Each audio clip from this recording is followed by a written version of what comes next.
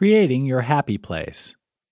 Visualization is an incredibly powerful tool that you can use during self-hypnosis, meditation, or even creative pursuits.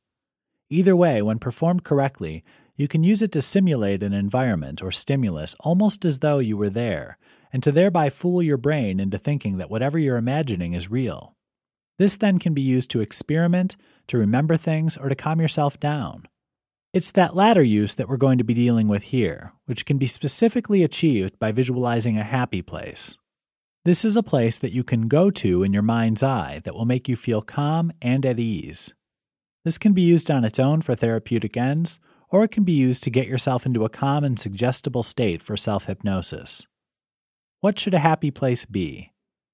When you inevitably get to the point on a hypnosis script where you're told to go to your happy place, it can be jarring and even stressful if you don't know where that is.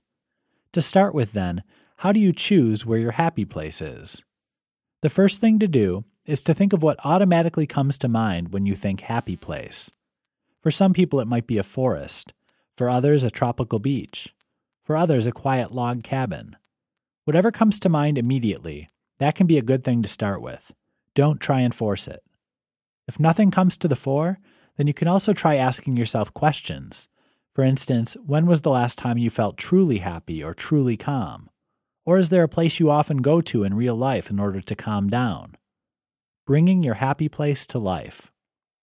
Once you've got an idea of at least what your happy place is like, you can then go about bringing it to life and making it as real as possible. One way to do this is by drawing on real experiences you've had to color the image in your mind. You can even base the happy place on a real place you frequented. Another strategy is to try drawing your happy place. This is a good way to decide on the physical dimensions and layout, which can help keep the space more real in your mind. Don't forget to concentrate on your other senses, though. Populating your happy place with sounds and smells will make all the difference.